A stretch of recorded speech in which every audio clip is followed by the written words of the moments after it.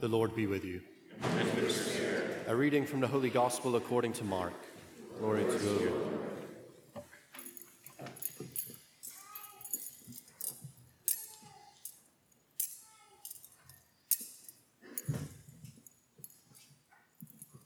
A leper came to Jesus and kneeling down begged him and said, "If you wish, you can make me clean." Moved with pity, he stretched out his hand, touched him, and said to him, "I do will it, be made clean." The leprosy left him immediately, and he was made clean. Then warning him sternly, he dismissed him at once. He said to him, "See that you tell no one anything, but go show yourself to the priest and offer for your cleansing what Moses prescribed. That will be proof for them." The man went away and began to publicize the whole matter. He spread the report abroad, so that it was impossible for Jesus to enter a town openly. He remained outside in deserted places, and people kept coming to him from everywhere. The Gospel of the Lord. Praise to you, Lord Jesus Christ.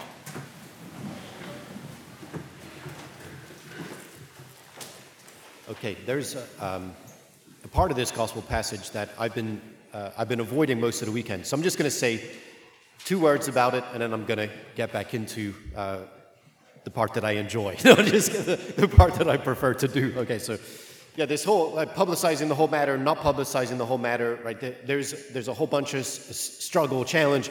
Jesus curing the man doesn't want him to say anything to anyone. Show yourself to the priest. Okay, so Jesus has effected the cure. The priest has to declare the man clean. Okay, the idea that a leper on his own accord, or even at the behest of an itinerant preacher or prophet, would reveal himself to be cleansed and ready for re-entrance into common life as a result of that word. All this activity that we imagine happening here would be say, an event of Jesus, were it to be true, that Jesus healed this man and sent him back into common life, worship, community, and the rest. If he were to have acted that way, it would be clear to everyone in Israel that Jesus was acting, in contradistinction to the temple. He would have been bypassing the temple authority. Yeah, so we know that in fact there are ways of purification taking effect. There are ways to be declared cleansed or clean and the rest, and that would happen by the priests who had that temple authority, right? Their God-given right from the time of Moses on down. Jesus is not yet prepared to be out in front saying, the time of the temple has come to an end. Okay, but that is exactly the message that would have gotten out as the healed man goes out and proclaims his own re-entrance into society. Okay, so there's a whole bunch of things going on there. I don't want to touch them too much more than that. If you want to talk about them, I'd be glad to talk about them. We just have to make time for it. You have to make time for the appropriate discussion. We'll clear out a couple hours or so, and we'll get into some of the things that we think, that you think, that I think, and whatever, as it relates to this passage. Okay. So I want to start by thinking of the setting of a scene. Okay, and I know many of you have the great privilege of receiving my weekly email, and you will have seen that I attached on the weekly email the healing of a leper from The Chosen, from the series The Chosen. Beautiful, I think, interpretation of what that looks like, what that would have looked like, and how the various people would have felt as the whole thing unfolded. Right from the beginning of that scene, you get that tense music. Do you know what I mean? Like whether it's the violins or the whatever, you hear the leper say something, someone shrieks or something like that, and then you go, ooh, like I'm really on edge, right? I'm really on edge because the music is telling me to be on edge, right? So should have had Carl play that for us as we're proclaiming the scriptures. Get that on edge music, okay? Because this scene takes place in that context. There's a lot of on edge, uneasy stuff going on in this scene. So you remember back to the first reading, right? What was the first reading about? You don't tell me. No, Suzanne's ready, okay? No, it was 2 minutes ago. Okay, so anyway, it was about leprosy laws. Okay, it was about leprosy laws. So how are lepers to act, how they're supposed to live, by virtue of the fact that they have what may be a contagious skin disease. Yes, so maybe Hansen's disease, right, or something of the sort. So they are to, we saw any number of things, they're to have torn garments. Yeah, they're to muffle the beard. Yeah, very sensitive to anything to do with the beard, but they have to muffle the beard. What does it mean? I was like, what does this mean, muffle the beard? Okay, so the idea is that they will be covered from like their nose down. Okay, so they're masking up, right? We've seen that ourselves. Maybe we should call it muffle the beard. I don't know. Anyway, don't touch the beard. Okay, so you have that, and then they're supposed to keep 50 paces away, and they're supposed to yell out, unclean, unclean, as they go, right? And many of them ring a bell or whatever it may be. Okay, so you have to give notice of the fact that you're unclean. Okay, and then we see actually in the passage, before I get to that, we see in the passage any number of times, okay? If you wish, you can make me clean, okay? Jesus says, be made clean. The leprosy left him. He was made clean. So clean. Everyone's like concerned about being clean. This is not contemporary modern hygiene, right? It's not that. It has some ties to that, but it's not that. Clean and unclean was the distinction that mattered as it related to you're being able to stand in the presence of God. Okay, you're being able to participate in the life of worship and the reading of the scriptures and the offering of sacrifices and the rest. If you're not clean, you cannot do that. Okay, and because so many of those events, the offering of sacrifice, the prayers, the reading of the scriptures and the rest, they're public common acts. The amassing of people in the space, in say particularly small and unventilated spaces, but the amassing of people in particular spaces, the presence of someone who's unclean will be a massive threat, and in fact not to be dealt with, had to be dealt with on the outside of that. And there were ways to deal with it. Some of them were more cumbersome than others, but the point is that you had to be clean. You had to be clean as to be able to participate in the holiness of God. Okay, so God sets his people apart for his purposes. Their maintenance of their, clean status allows them to serve God as his people. They're not contaminated by the idols of the world. They're not contaminated by, the rituals of the world. They're not contaminated by false worship. And they're made clean for right worship. Okay, so this is all going on here, clean, unclean, and the rest. How should this scene have started? Right? From the leper's point of view, how should the scene have started? Well, he should have been on the scene crying out, unclean. He should have had his beard muffled. He should have been wearing torn garments. I think perhaps he was. We don't hear a lot of it. The thing comes on us really quickly, and all of that together is supposed to make us feel very uncomfortable. Right? Okay, so the leper has not done what he is supposed to have been doing. What about Jesus and his band? What are they up to? Well, they're in the early stages of this kingdom of God proclamation, right? He is the anointed king of the Jews. He's there to renew Israel and so restore the world. He is supposed to be then the man of holiness par excellence, because he not only can stand in the presence of God, he also has authority over the temple itself. And here comes a leper. Yeah, and his whole crew would have just been on edge the entire time thinking, don't do that. Don't. I'm worse than that, right? And you can see, I think, in the dramatic reproduction, in the Chosen, they say, stay away, keep that guy away. And even to the point, if they had to, they would go out and take that guy away so as to not have him come in contact with Jesus. As soon as this man of unclean status comes in contact with any of them, they're all rendered unclean. Then they can't participate in the life of worship, community, and the rest. In other words, the kingdom of God proclamation comes to an end, a very abrupt end. Just won by the status of being unclean. but two, by the possibility of their contracting this disease.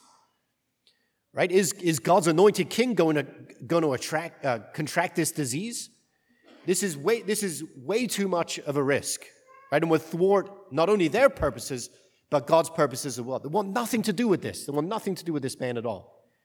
Okay? Now, Jesus, in coming in contact, say, lose contact with a leper, he could quite easily have said as well, hey, stay 50 paces away, please. Like I really do have serious business to do, and it'd be better if you just stay 50 paces away and let's follow the law, right? Because, of course, it's good and God-given. It's given to us by Moses, promulgated by Moses. Let's just observe it, okay? Just for the sake of it. Stand over there. I'll say the word. You'll be cured. We can each go in his own direction, right? It's not what happens at all. He allows the encroachment. He allows the encroachment. Now think of the man. Yet there are layers of this. There are layers of separation between him and, say, common life, but between him and Jesus. Right? There are any number of barriers that are preventing him from entering his presence. Yet this uncleanness that he's contracted, the disease, the alienation that he's suffered, and perhaps even become habituated to. Right? I'm living on the outside of society. I'm going to pick up all the habits of living outside of society, which is perhaps one of the reasons why he doesn't follow all the rules. What is it? He doesn't know. He doesn't live with anybody. He doesn't have to follow rules. There are no rules except he has to stay away from everybody. And yet, in the midst of that situation, in the midst of that context, he is going to go to Jesus. And we see why, right? This is what he said. It's an amazing statement of faith. And it's one that I would hope that we could all kind of drum up in ourselves. If you wish, you can make me clean. That's so simple. Right? He knows the power that's at work in Jesus. Yeah, even given all that separation, alienation, the burden of shame and guilt and the rest, right? This all, mounted on top of him. He still perseveres, pushes through, pushes against society and the rules of culture and all the rest. He pushes through to Jesus because he has to get to Jesus. Okay? And he puts himself at his disposal, right? Say, here I am. If you wish, you can make me clean. Yeah, he knows that Jesus has what he needs. I do will it be made clean. But more than that, I skipped a little part, didn't I? Moved with pity. Okay, we see this, and we'll do some textual criticism later, but moved with pity, again, this is that great word. We're getting into splanknizomai. Again, the Greek word splankna is the guts. Okay, Jesus has moved in his guts.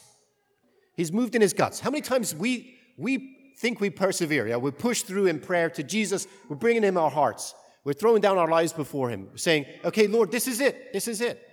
And we walk away from the encounter like, it didn't mean much to him. Like it meant everything to me. I gave him everything I had, but I didn't feel the presence. No, he is moved in his guts. He's moved in his guts for us. Another 4 hour, there's us pity. He's stirred.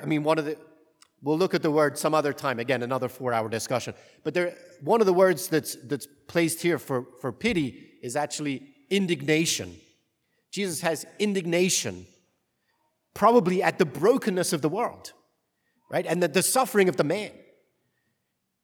But either way, whether it's indignation or pity, he's going to act. He's moved in his guts. He's going to act. And what does he do? He doesn't just heal with a word. He touches the untouchable.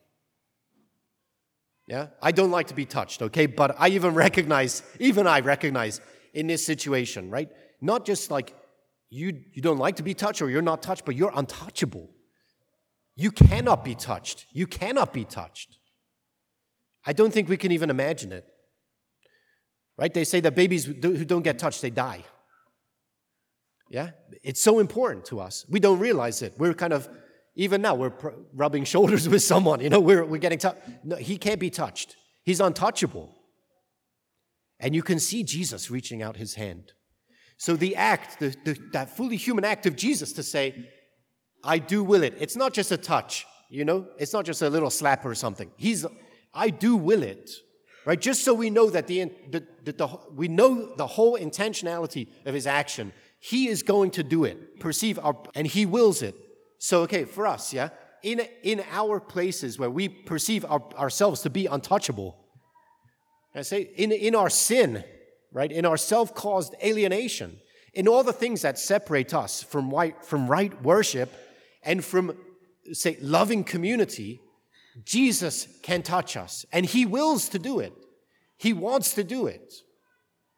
And he will make us clean in the act, to allow us to stand in the presence of God and offer ourselves to him entirely in praise, and to pour ourselves out in his service. He makes us clean, right? Especially in those places that we would rather hold back from him. We have to push everything in. We have to go totally with him. Okay. Just one little last piece, okay? Because here we see how that scene unfolds. It's a very tense scene. Thank God we see like the reverse contagion of grace, right? We think perhaps, Jesus might become unclean by the touch, but in fact, he's rendering everything clean, right? This wave of renewal is emanating from him. We think, but, did it come too easy for the God-man? Did it come too easy for him? Oh, yeah, easy enough, Jesus. I do will it, touch the guy, and, nothing bad's going to happen anyway, right? So he's going to effect the cure for what ails us. Until we read the last little part. Right? Did we catch it? He says, Jesus remained outside in deserted places. Jesus remained outside in deserted places. Remember how the first reading ended? Right? The leper is to remain outside the camp. So Jesus, in effecting the cure, suffers our punishment. He suffers our affliction. He bears our burden. That's no small suffering for him. Right? That Jesus then remained outside in deserted places. Well, people kept coming to him from everywhere. Right? We have to also have that mentality. Yeah, we are the lepers going to affect. We are they who need healing, and we need strength. We need renewal, and Jesus is going to affect it. He's willing to suffer with us on the way. You ever think, man, I don't really do God justice. He's called me into his service. I'm not giving him a great name. I'm praying that every day, hallowed be thy name. But I realize how far short I'm falling, right? He is willing to suffer the consequences of having called us. And he's ever more eager to effect the cure, so that we can get about, not only here, as we see the leper goes forth, making that proclamation, the kingship of Jesus, the goodness of God that is made alive in him, the effecting of the cure for what ails us, that we get to make that proclamation then, not only with our lips, but also with our hearts and our lives.